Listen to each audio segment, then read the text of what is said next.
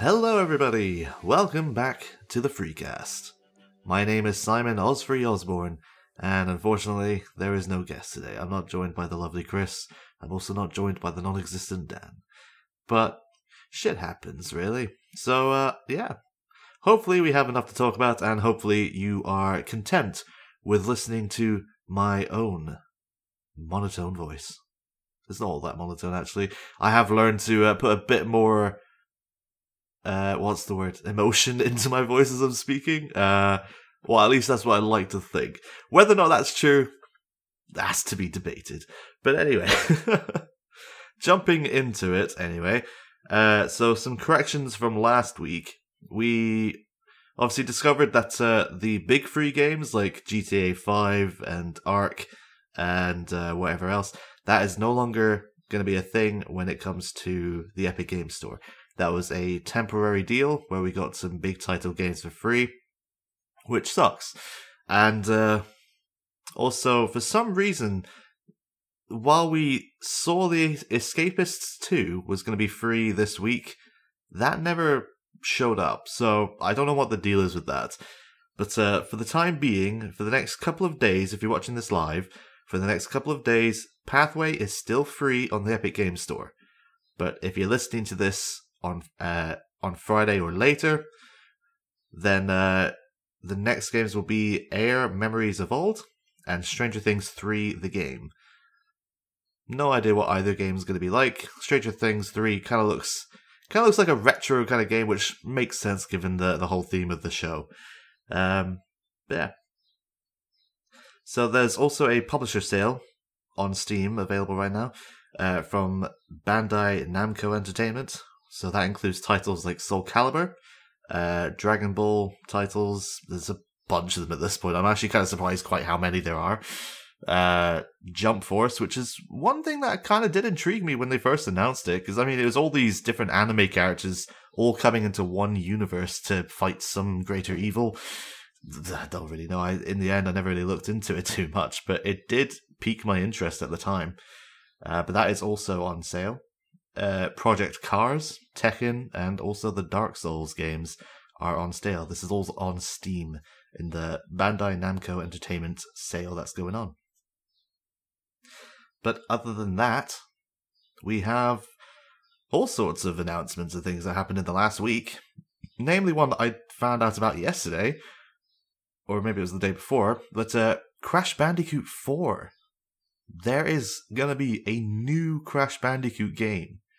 Obviously, we had the remaster, I guess, of the first three games bundled in together for the Insane Trilogy, which I absolutely loved. I started playing the Crash Bandicoot series with Crash 3 Time Warped.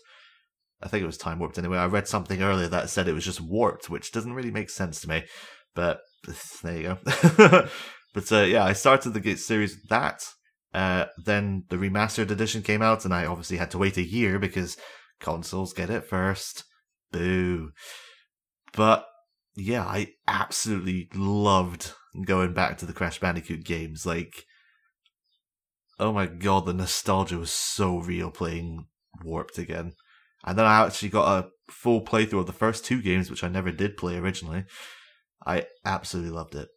I'm still kind of disheartened that we are still waiting for Crash Team Racing. It has now been a full year since it was released on console, but it has not made any appearance on PC, and that is just gutting, because I was probably looking forward to that more than anything. But there you go. So yeah, we have a new IP, we have a new game in the series for Crash 4, taking place after Warped. So, yeah, sorry, I'm trying to. It's a little hard to really hard to keep a nice flow going when you're by yourself. This is new to me. Just talking rather than playing and reacting to what I'm doing.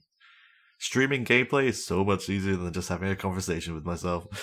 So yeah, after more than 20 years of waiting, we're finally getting Crash Bandicoot 4. So yeah, the game. I actually didn't realize this. The third game came out in '98.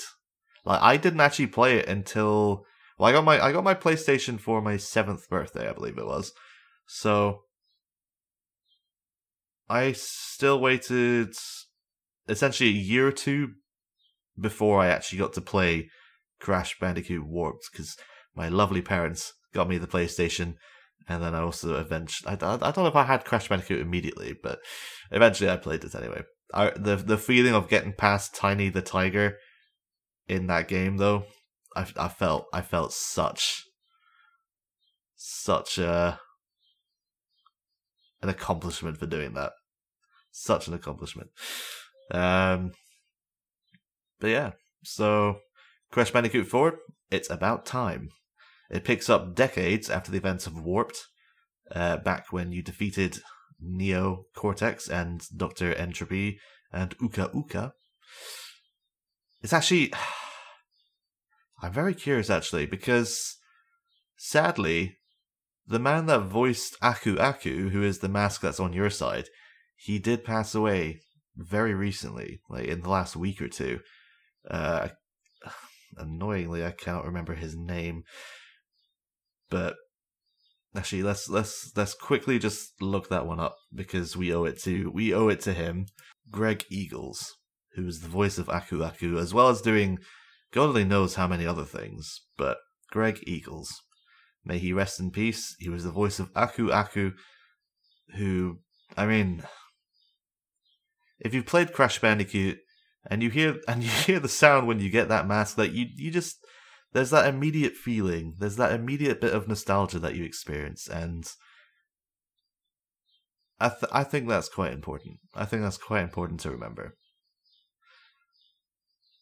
But yeah, so it's Crash 4 is going to be developed by the same people that handled the Spyro Reignited trilogy, so that's pretty good. And they're also handling the Nintendo Switch port of Crash Insane trilogy, it looks like.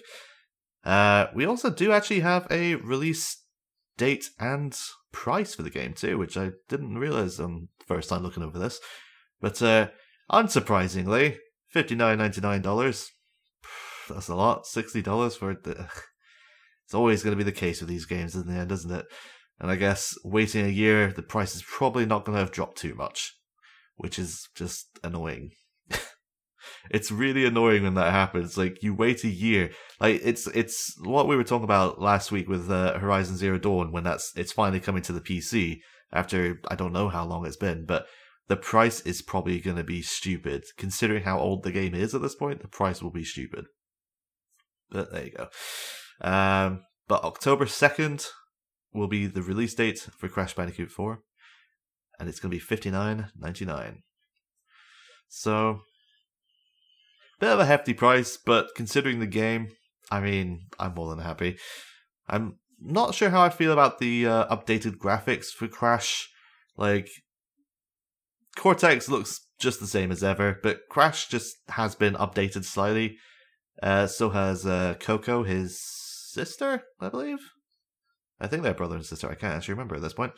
Their appearances have been updated. I'm not too sure how I feel about them. They kind of steering away from the original looks a little bit, but there you go. I mean, design choices doesn't really matter in the end as long as the gameplay is good. And from the looks of it, it does look pretty good. There's some pretty nice levels coming. They're also introducing a new kind of gameplay mechanic where you're sliding along vines, kind of like a Tarzan style type of thing, if you can think of that, or even skateboarding games, I guess. That's similar there. But yeah, I'm looking forward to it, even though I'm gonna be waiting until 2021 before I probably get to play it, unless I somehow get my hands on a console, which is unlikely at the moment. But there you go. There you go. But along with that, we also have an announcement for Star Wars Squadrons, which I did see last week, and I did mean to talk about, but I did not have the time to in the end. But we've had some more details come out this week, so it's probably a good thing that I waited, to be honest. Otherwise, I'd be talking about it twice in a row. But yeah, it's, I mean, what does it sound like? It's Squadrons, it's Star Wars, it's space dogfights. I thought it was going to be a case of like a Battlefront kind of giant battlefield kind of scenarios where you've got 40 aside kind of things going on, or maybe not 40, but you know, I think in games it's something like 20 aside. But no, it's actually just going to be 5 aside, which I'm okay with. I am actually okay with. What I do love, from what I was reading about it, looking it up earlier, what I absolutely do love, and I want to see if I can quickly find it for those watching live. I don't know where I read it now. Boo. Oh wait, no, here it is. Full immersion in VR. If ever there was some incentive that would make me want to get a VR headset, a virtual reality headset, it would be Star Wars Squadrons. I can just imagine now the setups people could have to play this game. Like, you see people who have their insane gaming rigs set up so that, like, if they're doing a racing game, it actually feels like they're in a race car. Or if they're flying a plane, it feels like they're flying a plane. VR for a space flying shooter? A first person game like this? My god. I want it. I want all of it. I need it. It just sounds absolutely incredible.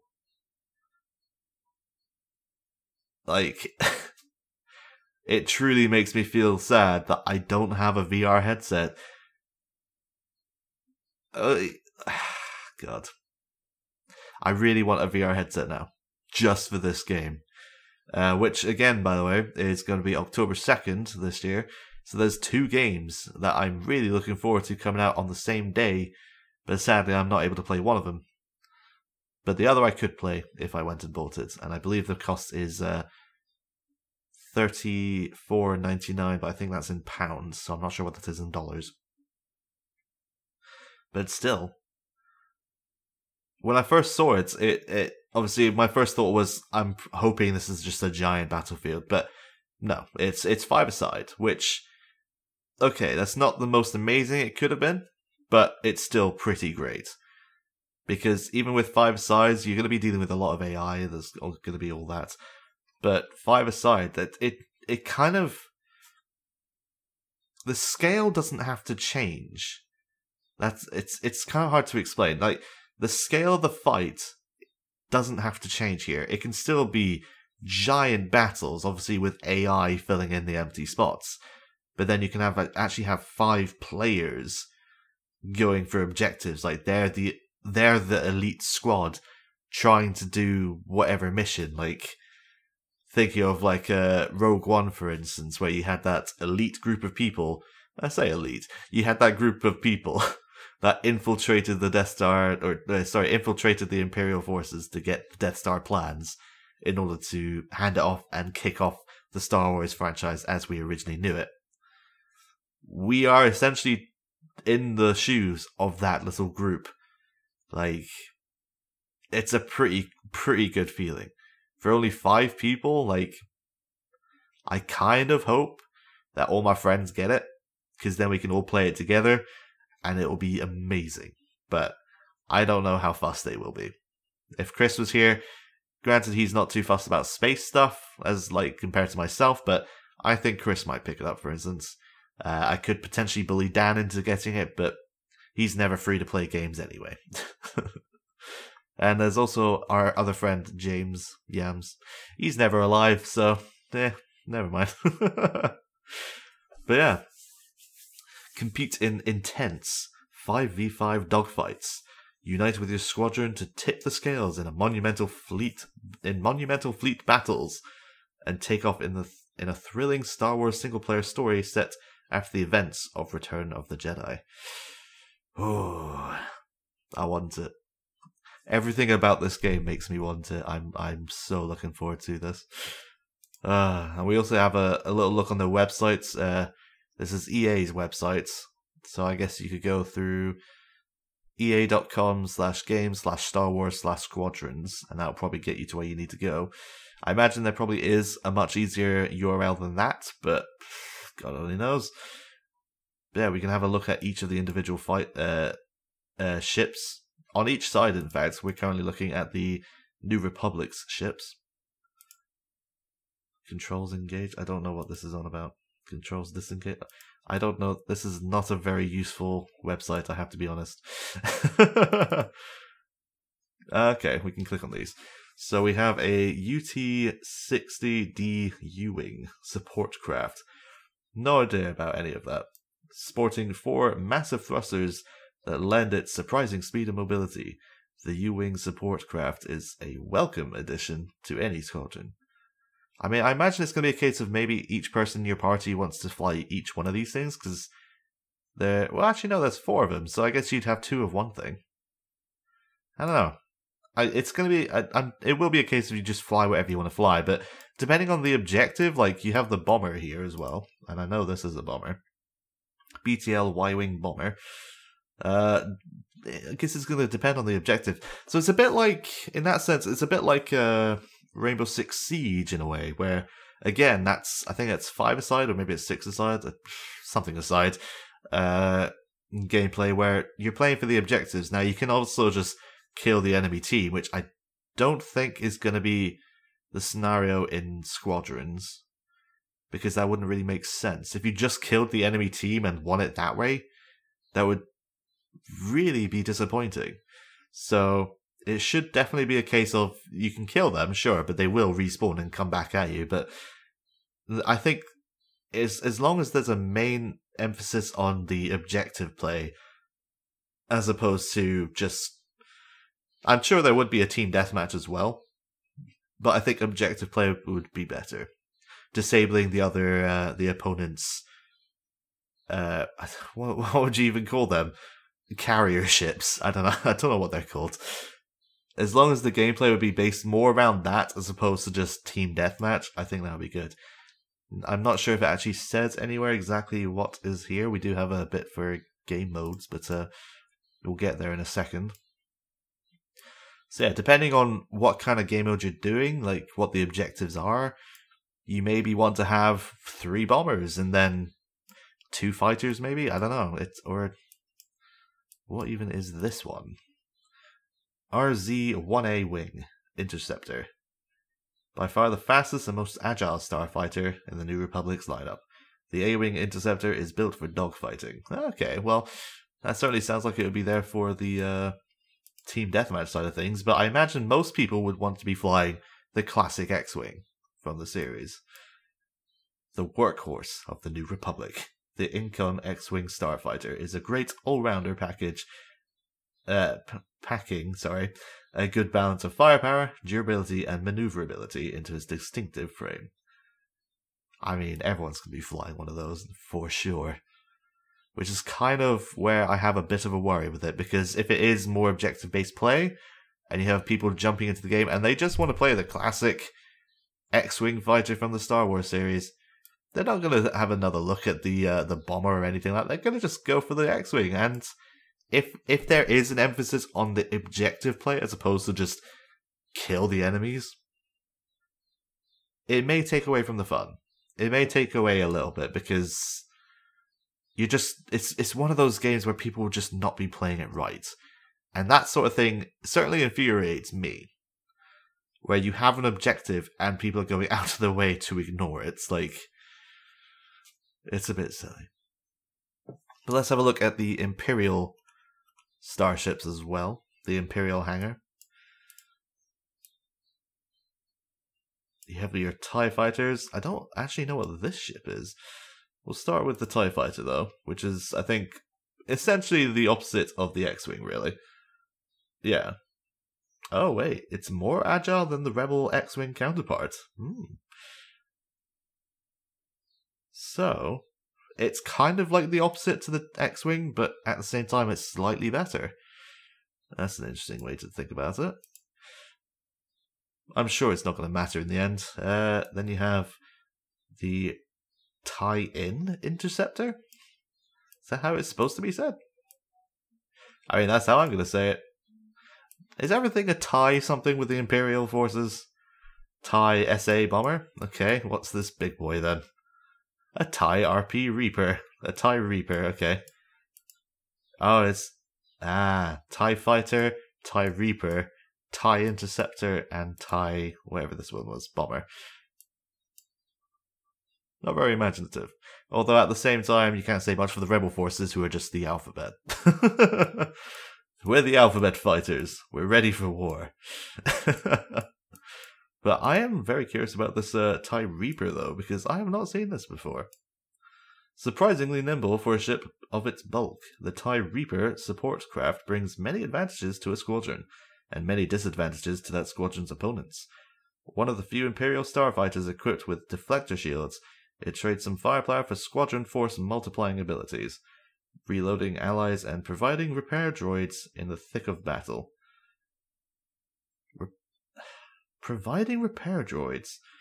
That kind of makes it sound like you could fly by an ally, deploy a repair droid, and then in the middle of a fight, it would help. Is that how that's meant to work? Alternatively, it kind of sounds like... Well, that's one thing I'm kind of curious about the game modes. Is there going to be a game mode where, much like in the original Battlefront games, you'd fly into the enemy's hangar and actually go into their ship on foot? Like, is that going to be a thing? Because that would be pretty awesome too. I don't know. We'll have to wait for a lot more details, but we don't have too long to wait considering it is coming out at the start of October, so that's pretty good. But yeah, so there's going to be a story. There's going to be a single-player story, which, I mean, sure. I'll welcome any kind of story when it comes to Star Wars. Why not? More than happy with that. Learn what it means to be a pilot in a thrilling Star Wars single-player story. Seen from alternating perspectives between the New Republic and the Empire, iconic and emerging leaders on both sides are battling for the galaxy. Set near the conclusion of the Galactic Civil War, this is a time when ace pilots will make all the difference. I mean, sure. Very sure. I haven't actually played... I think Star Wars Battlefront 2 did come with a single player, didn't it? Because it was one criticism of the remake Battlefront that there was no single player. So I think the second one does actually have it, but I have not played that yet. I'm kind of curious what that one's like now. Because obviously, it has all sorts of battles. I can't actually remember if there is space battles in there. I certainly hope there is. Although I do recall that being another bit of a controversy when it came to the remake of the Battlefront games. I don't know. So other modes, we have Dogfight. Challenge the galaxy's finest in 5v5 dogfights. The mission is simple, but the execution requires skill. Fine-tune your loadouts for speed and accuracy, compose your squadron with different starfighter classes, and eliminate the enemy to claim your glory. Now that kind of sounds like it would be a team death mode. Team deathmatch mode. Oof. Words. Which is fine. I'm not surprised that there would just be a good old-fashioned team deathmatch. I hope it isn't a case of you only have one life, though, because that would be very disappointing in the end. If there's a number of resources that you have, like... Yeah, I think in previous games, I think it was a case of, like, you deplete the enemy forces. The more you kill, the less they have. Obviously. They have a finite number of respawns. Like, if it's that kind of thing, that would be pretty good. Although at the same time, it's going to be real shitty if you come up against a team who are particularly coordinated. And hopefully it's not a case that people can camp spawns, because that would be shit. But there you go. Fleet battles. Unite with your squadron online or play against bots to tip the scales in monumental fleet battles. A multi-stage objective-based contest between 2 squadrons of 5. Advance the front line by dominating the enemy in intense dogfights and carry out bombing runs to take out capital ships, protecting your ultimate goal, the destruction of the massive enemy flagship. Yeah, that is exactly what I was hoping for in this game. That is exactly what I was hoping for. You fight back their forces, you then assault their ship. I don't know if it's a case that you infiltrate it yourself. It's probably not. But this is what I mean. You would want to then have someone flying bombers for that second or third. It's a multi-stage objective base. So whichever stage that is, where you have to do the bombing runs, you obviously need people to then be flying the bombers. So yeah, hopefully it certainly does sound like you can have multiple respawns, although it would certainly be quite a challenge if you only had one respawn available. Well, sorry, no respawns. But instead, when you change the stage, you actually have to, ideally one by one, fly back into your team hangar and change ship yourself. That would be one hell of a take. That would actually be quite fun. And also really hellish. But, there you go. There you go. We'll see how it goes anyway. I am very curious about it. I'm absolutely curious. Yeah. So that is Star Wars Squadrons. I'm really looking forward to it. It looks like it's going to be great fun. It sounds like it's bringing everything that you want. As to whether or not it will live up to the promises, I don't know. It's certainly going to be a case of we are more than likely getting our hopes up, which will be disappointing if we're let down. But we'll see. We will absolutely see. We actually have some locations here set in this series, in the game, sorry. Yavin Prime, which... that sounds familiar. Why is Yavin... ah, okay. Located in the Outer Rim territories, oof. Yavin Prime is a massive gas giant. One of its moons, Yavin 4, was home to a rebel base and remains a significant location for the New Republic. That would be why that sounds familiar. It is indeed a main thing for the game. So I just noticed that something on my stream has slightly broken, and I don't know why. But there you go. So I'm just going to try and fix that briefly. Other than that, we have some new locations as far as I can tell. Although maybe they're not new, I just don't recognize them myself. Acelas? God only knows how you say any of these names, really. Though close to New Republic space, Acelas has been under Imperial control for a decade. Inside its icy ring, the Empire conceals a listening post the New Republic is eager to destroy. So that certainly sounds like it's going to be one of the objective-based things that you deal with in the game, which, fine by me. Absolutely fine by me. Nadiri Dockyards? The Nadiri Dockyards are a starship manufacturing facility hidden deep inside the Bormia sector. Bormia sounds familiar too. I swear I've heard that before. On the fringes of the Ringali Nebula, the New Republic will defend the dockyards at all costs. Wow. So it's certainly giving you some decent places that you're gonna be looking forward to playing in. And in the case of Nadiri Dockyards, it kind of looks like it might be, and the same with the Isilis, or however you say it. It does look like there might be on-foot portions of it, which I am more than happy with. I would be more than happy with some on-foot portions, because that is just like how the previous Star Wars Battlefront games were when it came to the space flights, because you would come out of your ship and go. Like, you would infiltrate, which I'd love. I'd love to do that. Sasubo. It is the 7th planet of the Chandrila system in the Bormia sector. There's that name again. Surrounded by the remnants of salvaged Imperial ships, part of Project Starhawk, Sasubo's debris field is a threat to any capital ship that risks flying inside. That just sounds like it's kind of a neutral field, that one. The same with how this one looks too. Galathan. Galathan? Ooh. It's a remote moon in the dangerous but beautiful Ringali Nebula. The forces of the Turbulent Nebula have pulled the moon apart into an asteroid field of still molten fragments. It's just nice to have environmental things to deal with, I guess. And the Xavian Abyss.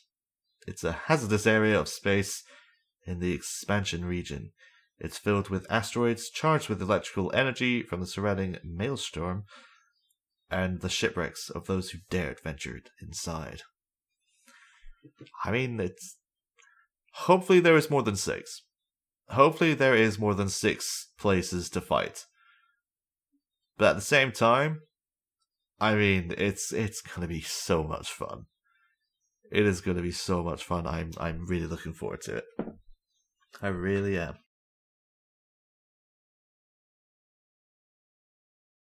But with that, it is now past 4 p.m. for myself. So that means it is World of Warcraft time. Just, I know everybody's favorite time of this particular podcast, obviously. So, in Warcraft news, we have a few things that have gone on. Namely, CurseForge, which is where most of us WoW players will go to in order to get add-ons for World of Warcraft. Unless, of course, in the case of like LVI, you have to get a totally different installer, which is annoying. But to add on to the annoyances, CurseForge has been sold by Twitch. I don't actually remember why it got picked up in the first place, but obviously Amazon acquired Twitch.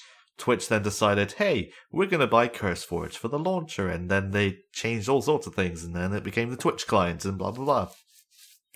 So now we have to get Overwolf, which was something that already existed.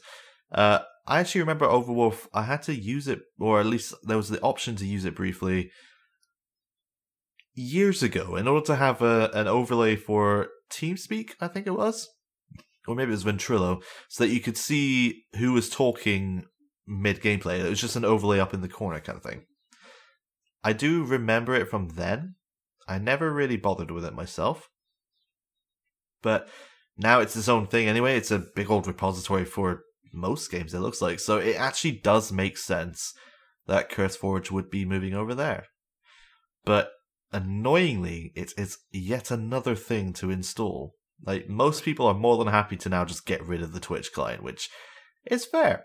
But in the case of myself, I mean, I don't know how I'm going to keep track of it now at this point, because aside from updating add-ons, the Twitch client was also quite useful for just keeping track of Amazon Prime rewards, because there was that icon on the top. So, as much as I'd love to just delete it, uninstall it rather, I have a feeling I need to keep it. Certainly for some games that I already have installed, like Superhot, or there was some game where you have to jump from lorry to lorry. It's very fast paced. I played it not too long ago on stream. It's a great fun game. Very annoying too. Yeah, also I'm gonna have to keep the Twitch client installed, but I maybe just don't need to have it launching on startup anymore, so I guess that's fine. But I believe that change is coming mid-July. I want to say the 22nd, but I really don't know where I got that from. I'm sure I read it somewhere, but I can't seem to find where I read that. So we'll just say mid-July and pray that we're right. So, yeah, it's annoying, but shit happens, I guess. Other than that, well, we'll get into the bit of a lore spoiler shenanigans in a second. We'll quickly have a look at the corruptions. So we're now coming up to the 3rd cycle, which brings back corruptions such as Infinite Stars 1, Surging Vitality 1, neither of which are particularly worth getting.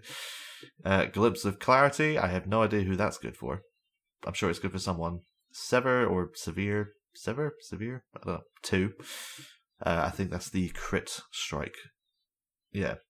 Increases the amount of critical strike you gain from all sources by 9%.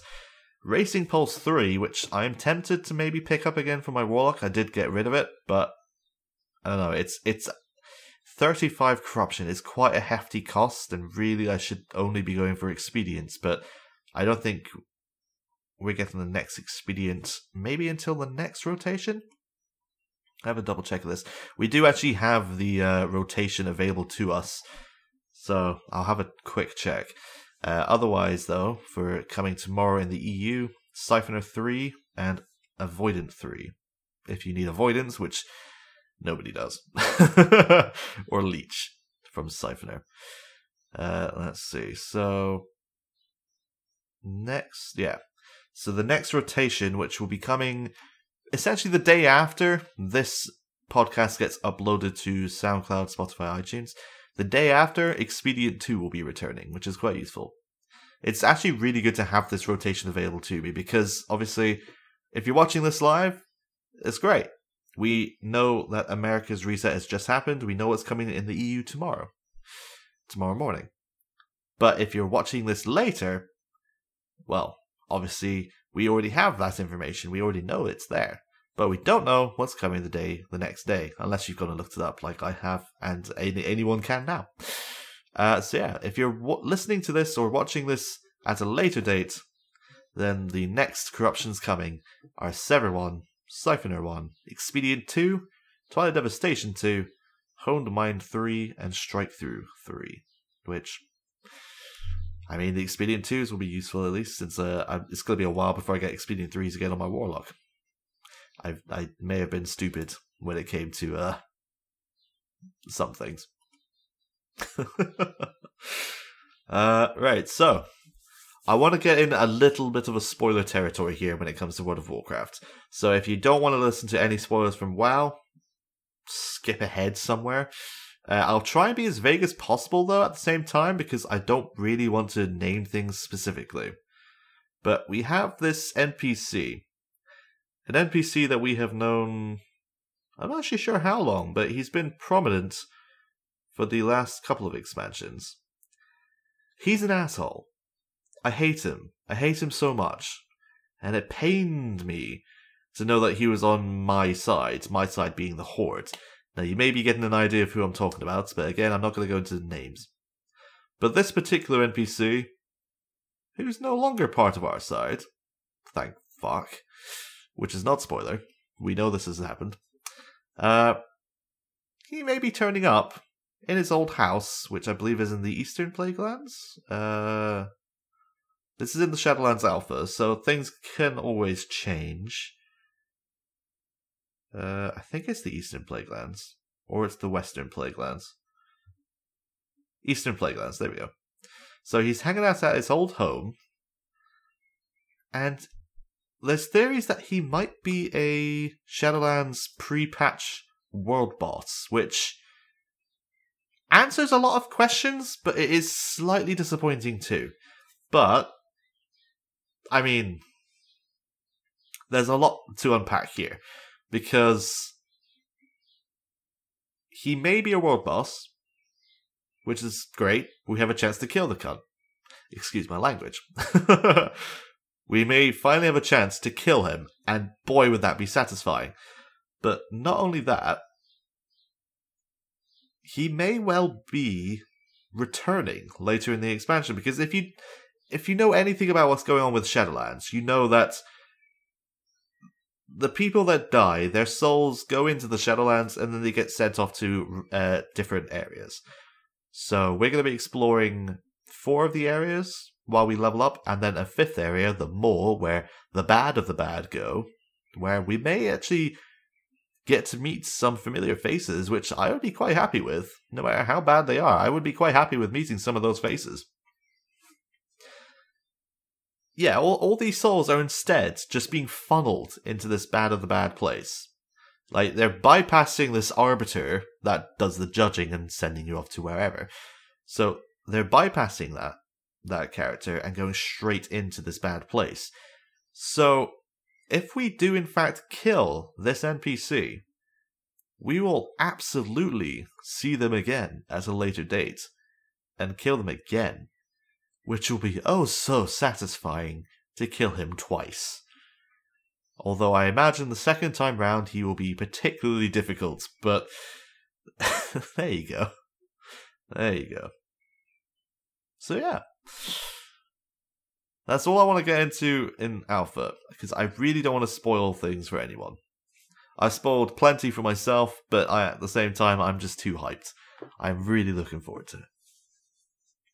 But speaking of spoiling things, we did have a Rainbow Six Siege leak not too long ago.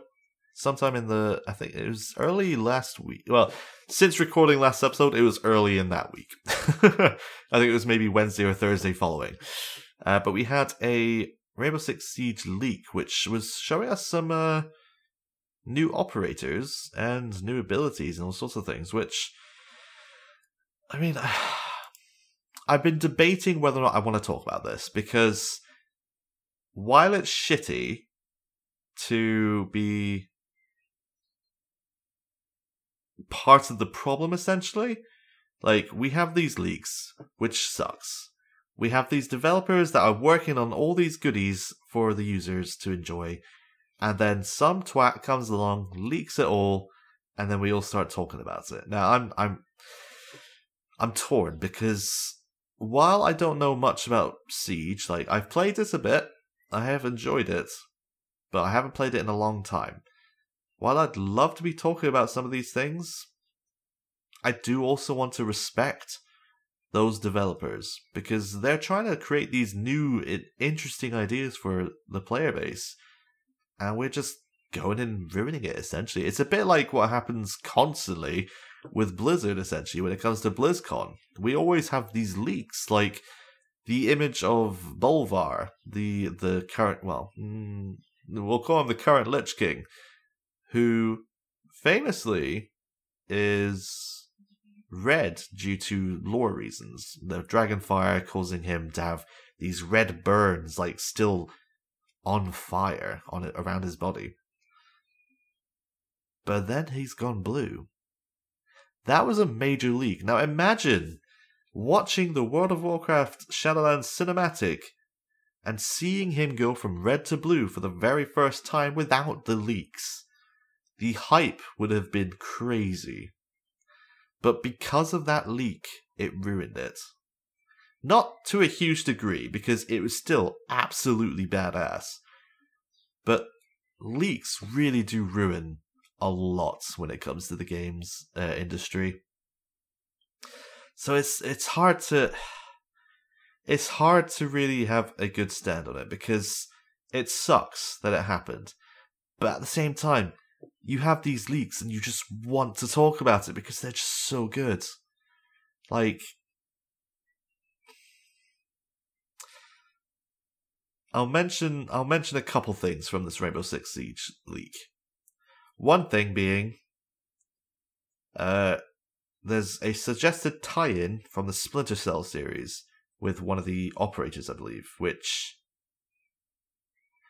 that sounds pretty cool. I'm not sure what that would entail exactly. I don't really want to go into too many of the details. But along with that, we have that, I think that particular person can use drill cameras, whatever that means.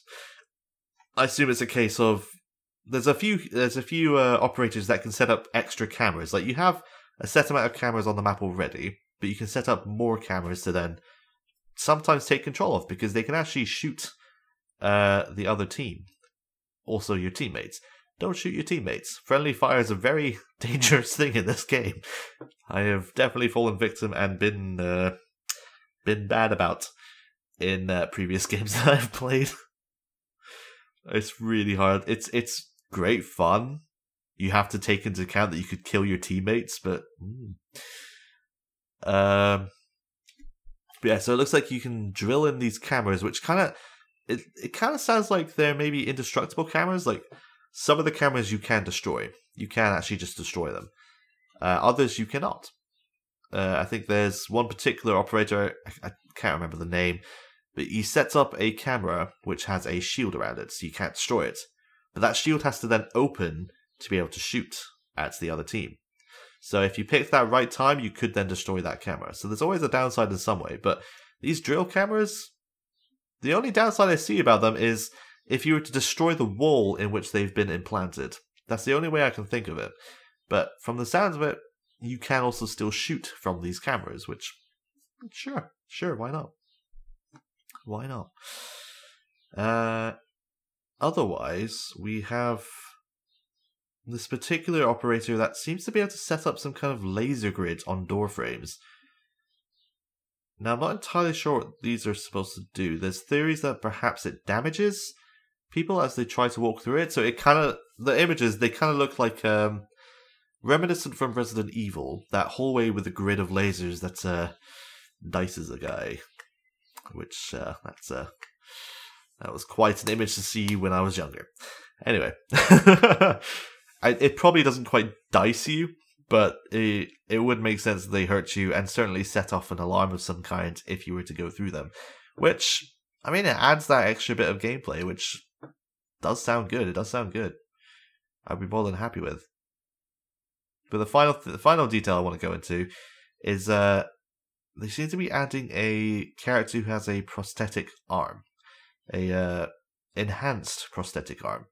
Which may be attached to their backpack, so it could have a limited number of uses, but from the sounds of it, you are able to break down walls or break down window blockades or door blockades with one punch. So you're basically One Punch Man, or I believe this is actually a woman, so One Punch Woman. Or who knows? Maybe they don't identify as either. Who knows? But that does sound quite interesting. You could just punch a hole and then start shooting through said hole. The only way that I could see that making, like, being even better, really, would be, I'm thinking Doomfist in my head from Overwatch, who has his giant punching arm, but his other arm has, for some reason, it can shoot from the knuckles. So imagine instead the punching arm was that same arm that has the guns in it. So you punch and then shoot. That would be some interesting gameplay, but yeah. We'll see if they ever introduce something like that. I can't say they will, because like I said last week, Rainbow Six Siege is kind of a bit more based in reality. So prosthetic arms are certainly a thing. Enhanced prosthetic arms, more than likely a thing. We just don't know about them just now, because it's perfectly plausible that that could be a thing. But yeah, the final detail actually, because I wouldn't say this is too much of a spoiler. Too much of a bad thing to talk about from a leak. 2 of the maps, Chalet, I guess? I don't know if that's how you say it, and Skyscraper, 2 maps will be getting a rework. So, I mean, yeah, I can certainly think... If I'm thinking Skyscraper is the one I'm thinking of anyway. If I'm right in thinking that. I'm getting my words very wrong here. If I'm right there, anyway. Skyscraper was a very confusing map to navigate. I didn't particularly like it because it was quite awful. But, yeah, if that is that map, fantastic. It could definitely do with a bit of love. It was a really good map, but it was a hell of a thing to navigate. And then Chalet, I guess it's a house-looking one. Again, if it's the one I'm thinking of, there's certainly some things that could be solved in that particular one, but I don't know exactly. I am very tempted to get back into Rainbow Six Siege, but it's one of those games that, for me anyway, would be a lot more fun with friends, with teammates, as opposed to just playing with random people, because I don't know if you know this, but random people can be pretty bloody awful. But there you go. But speaking of games that can be absolutely awful with random people, we have Apex Legends patch notes. For, what's the word? I've totally forgotten. To explain myself with awful people anyway, when it comes to Apex. My friend Dan and I, we play Apex. We try to play ranked. Well, we do play ranked. The game is always awful. Because we have that one random teammate who is just so bad, or such an ass, it goes all to hell. There's always one. But anyway, with the patch notes for Apex, we have a few things going on, which, I mean, they sound good. Some bits sound good, some bits sound questionable, some bits don't sound great. The first thing that we knew about, early on anyway, I can't remember when this actually came out exactly. I don't know. There were some bits that we knew about already, but we've had some official patch notes come out yesterday. But what we already knew about was mobile respawn beacons. So, dotted around the maps, we've had respawn beacons that they were just preset destinations. We knew where they were and if they were usable or not. They'd show up on the map as a green icon if they were usable, else there'd be nothing there on the map because it's been used. The issue that they always had was as soon as you respawn someone, people will beeline for you. At least that is the experience that myself and Dan would have more often than not. There was one particular night, not too long ago, where that particularly sticks out in my head because it was just so shitty and triggering. And I don't like using the word triggering. But basically, we dropped in one location. I died, of course. And then one of our teammates died, of course. Dan did manage to escape, thank fuck. And he went off to respawn me. So I died, of course. I was watching it happen as well. Because obviously, I've respawned. I can see everything happening.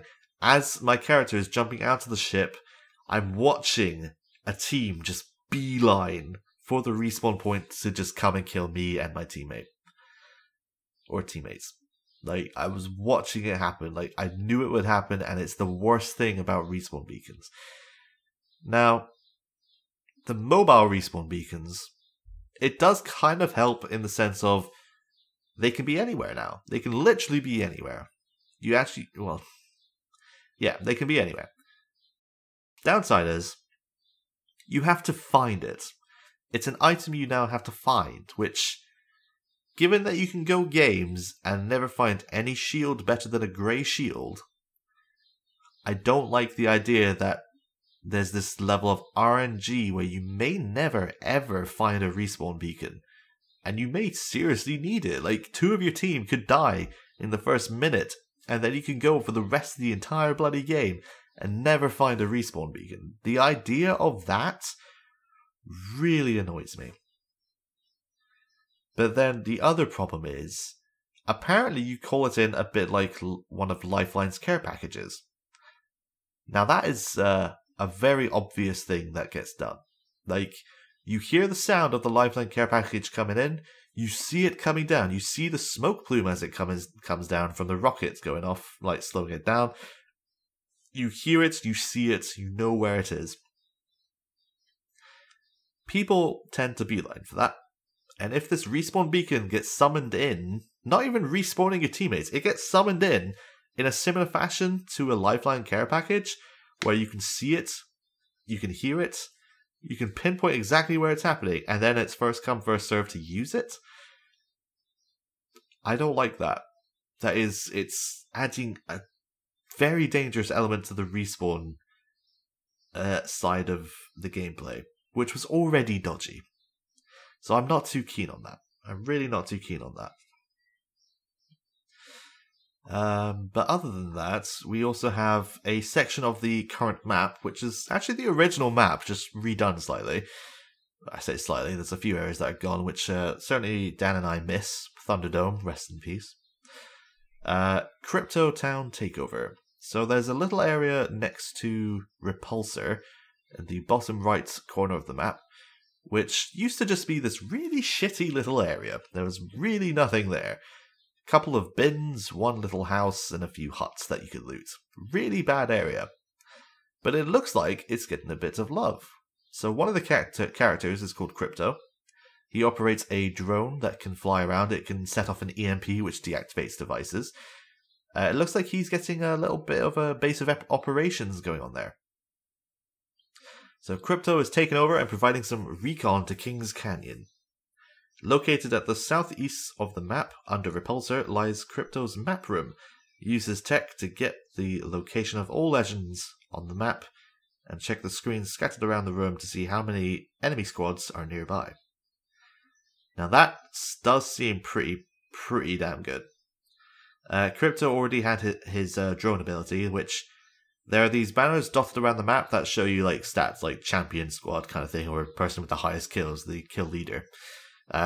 Crypto's drone could fly up to these things and see a different screen entirely. It would show you 0 enemies nearby, or 1 enemy, 0 enemy teams nearby, 1 enemy team nearby, and then you'd be able to ping that and just say, there are people nearby. Now, with this new area, it will still do that, just without having the need for the drone to tell you that. Everyone will be able to see it. But the idea that you can actually see everyone on the map, granted, it will only be temporary, that seems pretty good. Because there are some games where the map is, you're coming to like the second circle and basically everyone's dead. Very suspicious games, though, I have to say. But say, for instance, you're in the bottom right and they're in the top left. I mean, this certainly helps tell you where they are, and you can try and work out a plan from there. Which, I mean, that sounds good to me. That definitely does sound good to me. So next up, we have Mirage's Trophy, which is an heirloom item. Each of the characters is going to end up with an heirloom item of some kind. It's a change their melee weapon, essentially. There's not many that I really care about.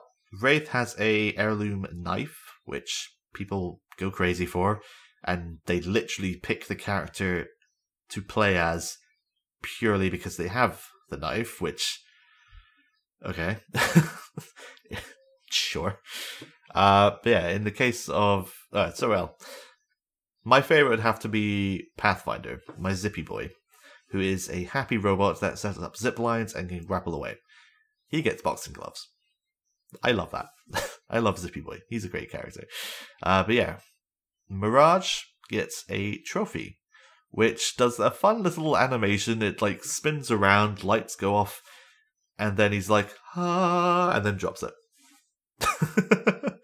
Like Mirage is quite a character. I really do enjoy him, even though I do not care to play him because he's pretty crap. Although he has had an update because people share that opinion where he's not great. He did get an update where when you spawn, his ultimate ability is he spawns multiple images of himself. But you can actually then control said images and they'll mimic your movements. That is a pretty hefty update. The only way I think it could be better would be if he spawned multiple images of himself and his teammates. So usually there's 3 of you. If he spawned, let's say, 3 of each, so you have 9 images going out, as well as the 3 original people, you have 12 images, and they can all be mimicking each other's, like, their relevant players' movements. That would be a really insane buff, and I think that would actually make Mirage a lot more viable than he is.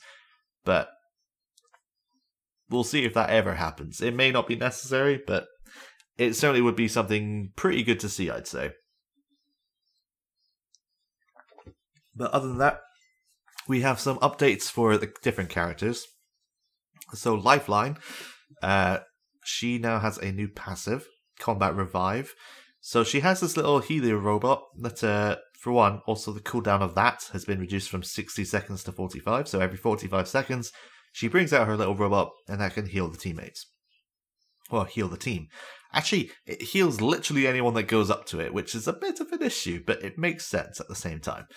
But yeah, so that robot can now revive people rather than Lifeline reviving them herself, which is a pretty hefty buff, I have to say, because that means you can revive someone and still fight. Like, the thing puts up a shield already. It already put up a shield when reviving, which was pretty good, especially at range. Now it puts up a shield, and you get to continue fighting while you're reviving a teammate. That is pretty good. It does come at the sacrifice of Lifeline's old passive, which was fast healing. Like, essentially what the legendary chest piece does, which it lets you use, well, what it used to do, I should say. It used to let you get off consumables much faster. So Lifeline still had that ability, but no longer. She will no longer have that ability. Instead, she just heals the same rate as everyone else, which, I mean, it does balance it out. It kind of takes away at the same time, but I'd say it's a fair thing to lose.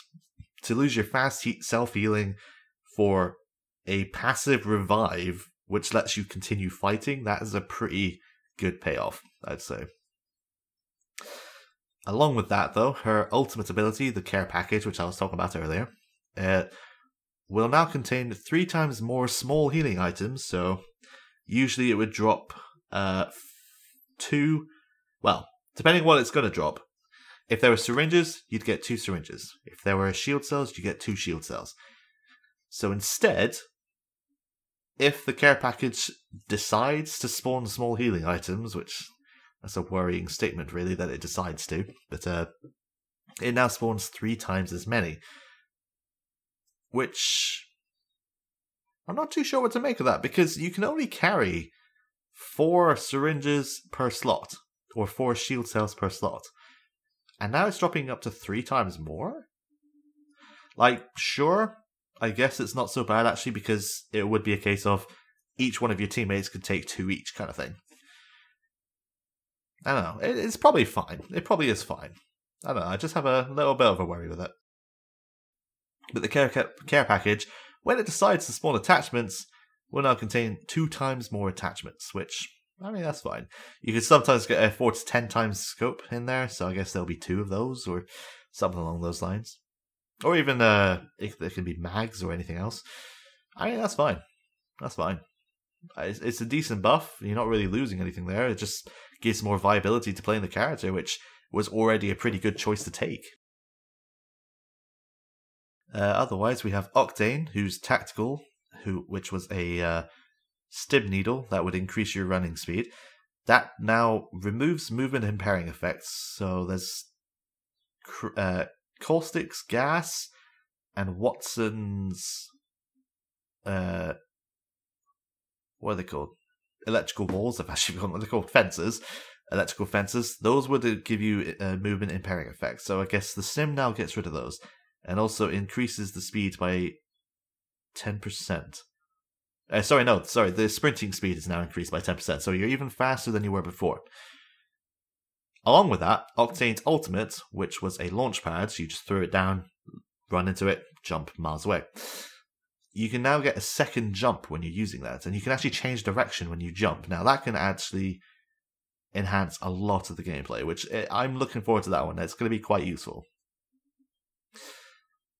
Revenant has had his few buffs. His tactical, which was the silencing ability, will now cancel Pathfinder mid-grapple, which is pretty good. I've cancelled Pathfinders before as they're running away, essentially. And, like, I've silenced you, but you're still escaping. I hate this. So now the silence will actually stop you then from escaping, which lets you it gives you that chance to kill them, which, I mean, I quite enjoy playing Revenant, as depressing as he is. He's a pretty good character to play, and I really do enjoy the silencing, because especially when you're coming up against a Caustic who'll just endlessly throw gas, like, no. The ability will also now prevent Mirage's Cloaked Revive, which was another one of the updates that Mirage had, where when picking up someone, he'd go invisible, and the person getting revived would go invisible. Pretty good buffs. But that's now cancelled if they are silenced. Also, Mirage's decoy control activation. So I guess he can still spawn or have spawned decoys, but he can no longer take control of them. So it's a lot more obvious to know which ones are fake when they're just beelining in different directions, as opposed to doing any different kind of movement like a player would do. And Lifeline's combat revive, which is her buff for this patch. So silence will prevent that, which... that is pretty dangerous. That is a pretty dangerous... if you're a Lifeline coming up against a Revenant, that is dangerous. But we'll see how it goes. Along with Revenant's buffs, his ultimate, the Death Totem, which is a pretty useful thing. You put it down, you use it, or you interact with it rather, and then you run off to fight. If you die, you just teleport back. You have a bit less health and shield, or I think at least health anyway, but it gives you that chance to go up, do some damage, come back, and then go out again to do the rest of the damage. It does help. There was a range on that thing, which was very annoying. Like, at one point, I got utterly fucked by... I was staying in range of it, but then apparently the game decided I was not in range of it anymore. So it took me out, and I got killed. That wasn't fun. But the range is now gone. There's still a time limit on how long it lasts, and obviously if you get killed, then you teleport back. But there's no more range, which is fantastic. That is a really good update, because the number of times I've put it down and whoever I've been fighting has been out of range. Kind of annoying. But there you go. So Crypto has had... There's a lot of characters getting their updates, actually. Everyone's basically got something. So we'll try and run through these a bit quicker. Crypto's tactical, deploying the drone. It now takes 1.5 seconds instead of 2.5. And the EMP ability now also disables Watson's pylons, which were grenade neutralizing things, which were very useful and fantastic that the EMP now deactivates that. Loba's tactical, Burglar's best friend, will no longer be intercepted by Watson's interception pylon. I didn't even know that was a thing. That's hilarious. Loba has a thing she can throw which teleports her away. Watson's interception pylon destroyed those apparently, as well as grenades. That's hilarious. Her ultimate ability, the Black Market Boutique, I had to think about that one there, will now only pick up 1 stack of ammo rather than 1 stack and the amount that was required to fill whatever partial stack you had in your inventory. So it's a little bit of a nerf. And ultimate accelerants now give you 20% charge up from 17.5. Which, not much of a buff, but she's a new character. She doesn't have to be completely ruined just yet. Mirage, his tactical, you can now hold down the tactical button and release 2 auto-control decoys. Decoys will now say lines when shot. That's interesting. Totally unnecessary. His passive, when cloaked, Mirage's hollow emitters will be visible to players that are less than 5 meters away. That's interesting. So you can already see a bit of a faint, like, visual disturbance going on when that would happen, but now you actually see his little discs on his arms. If you're close enough, anyway. That's pretty cool. And skydiving, Mirage will now create decoys for the entire squad. Ah ha ha! That's almost what I was wanting for his ultimate. That is so close. I'm going to have to tell Dan about that one. I was almost there with that. Okay, so Gibraltar, his fast heal granted inside... I didn't even know he had a fast heal granted inside his dome shield. He puts down a dome shield that protects you from bullets. Slowed down. So it's a bit of a nerf. It used to be 25% faster, now it's 15% faster. You win some, you lose some. Jibs is a good character still. Very easy to kill, but good character all the same. His ultimate could definitely use some love, though, I feel, because it's pretty fucking shit. Especially when there's a challenge to kill people with it. God, I hated that. Caustics. Enemies can cancel Caustic's barrel by shooting it before it's... Oh, okay. So Caustic throws down these gas traps. If you shot it... Well, the only way you could get rid of them previously was by shooting it at the very base, which would put it down. If you shoot it before it's fully inflated, that will also get rid of it. So that's pretty good, rather than setting it off and gassing yourself. That's pretty good. Watson, the intent of these changes is to create openings where enemies can breach Watson positions. It is still possible for Watson players to hold a position with a trophy indefinitely, but that should come at the cost of using ultimate accelerants. So Watson's pylons now last for 90 seconds. Watson can now have up to 3 pylons out at any time. And Watson can stack 2 ultimate accelerants per inventory slot. That's pretty good. But pylons, does that mean the interception things or does that mean the fences? The fences is a pretty big nerf because it used to be kind of infinite how many you could have set up. We'll see. We shall see. I'll have to get familiar with actual terms, but Wraith, increasing Wraith's tactical cooldown has proven to be ineffective at curbing her exceedingly high win rate and kill rate. These changes are meant to de-incentivize Wraith players from using Phase Walk as a get-out-of-jail-free card and move it into more of a repositioning and scouting ability. Phase Walk now takes 1.25 seconds to enable, was 0.4. Oof. Holy shit. During this time, Wraith will receive a 20% moving slow. This does not affect Phase Walk while placing a Phase Portal. Okay. While in Phase Walk, Wraith now gets 30% speed boost. While in Phase Walk, Wraith can now see other players while in the void. That's pretty useful. Phase Walk now lasts 4 seconds from 3 seconds, and Phase Walk cooldown is now down to 25 seconds from 35. Wow. That's okay. Interesting.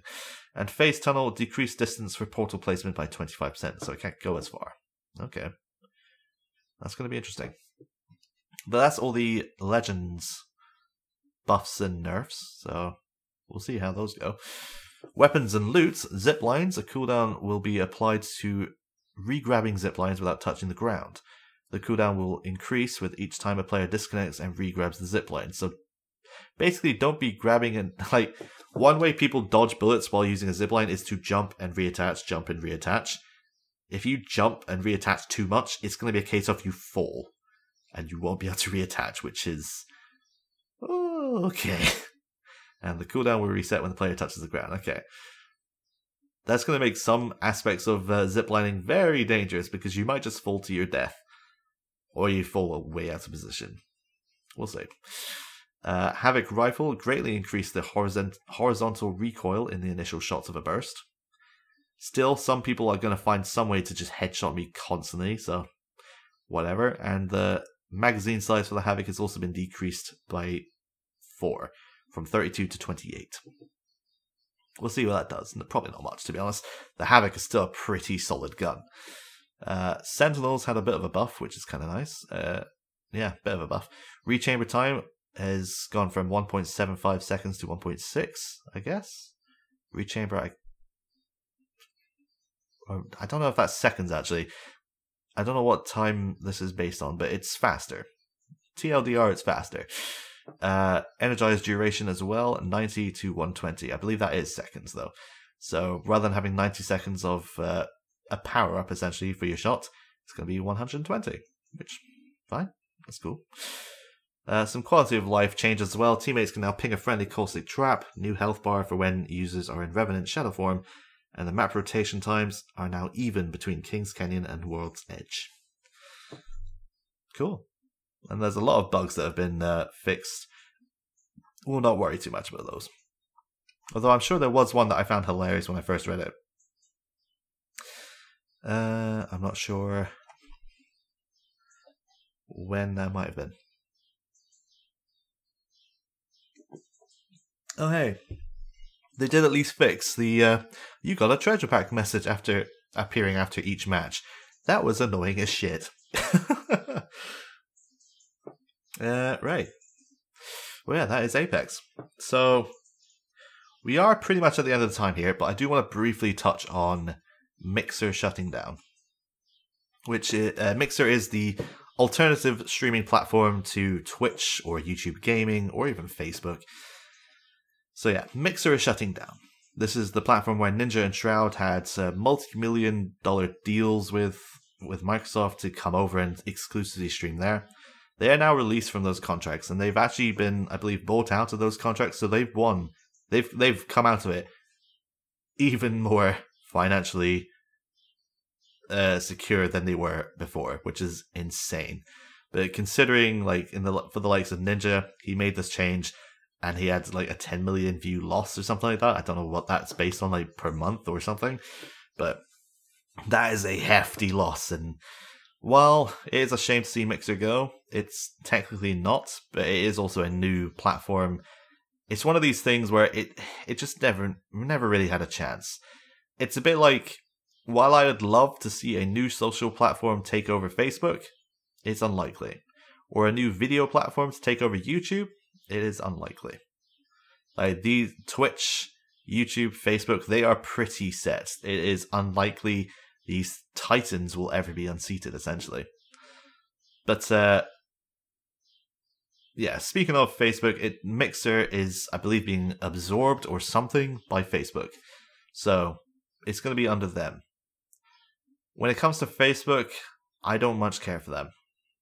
Facebook, I absolutely despise the user interface experience. Like, the user experience of Facebook is absolutely appalling. Like, you click to play a video. You click to pause the video, but wait, it just makes the video bigger. It's so bad. And a lot of the time, the loading in Facebook is so bad because it's just so bogged down by crap. Now, this may all change when the user experience gets an update, which it sorely needs, and I don't know when it's due, but I hope it's soon, because, oh boy. But I don't trust Facebook with videos. I don't trust Facebook with streams. If I'm going to stream, I'm going to use Twitch. If I'm going to do videos, I'm going to use YouTube. If I had any other option for social media, I'd probably use that over Facebook. Because Facebook at this point, on top of all the data collection and dodgy dealings, just don't care for it. But yeah, it's a shame that some people who were maybe starting up their streaming careers on Mixer are now homeless and they have to start all over again. I hope that they can have a quick start on whichever platform they end up going to. I do hope. But there are also some issues in the case of FoxyZilla, I think her name was, who was banned from Twitch because of some other user, allegedly at least, I don't know if this is confirmed, but some other user was using stolen details in order to spam her with subscriptions. She had no involvement in this, and obviously can't really control people. So naturally Twitch banned her. So, absolutely stupid. She was a partner, and she just got banned by Twitch because of someone else. So she made the move to Mixer, and now Mixer's shutting down. So her only choice at this point is YouTube gaming or Facebook streaming, which, I mean, YouTube gaming is probably okay, but it would make far more sense to go back to Twitch, but she just cannot, because that option is not available to her, because Twitch made the bizarre choice to just ban her over someone else's actions. It makes no sense. It really makes no sense. It's a shame, but there you go. But that is going to be it from me. We have definitely gone over the hour mark. I don't know if I'm going to be able to fit this in, so episode 2 of the Freecast may have to come down. We'll see. But yeah, thank you very much for watching. We'll be back again next Tuesday at 3:30 PM GMT. Hopefully Chris will be back with us. If you are listening to this later or watching it at any other time, well, it'll be uploaded on Fridays to SoundCloud, Spotify, and iTunes, and YouTube at around 3:30 PM GMT on the Friday. On a free day, sorry. Free day. Much more important to say free day. And yeah, I don't think there's much else I need to touch on, so I've been Simon Osfrey Osborne. You can find me at twitter.com/Osfrey or youtube.com/c/Osfrey, I believe. Or, of course, twitch.tv/Osfrey. Those are pretty much the same place everywhere. And, yeah. Thank you again for watching, and I'll see you whenever the hell I see you next. Bye-bye.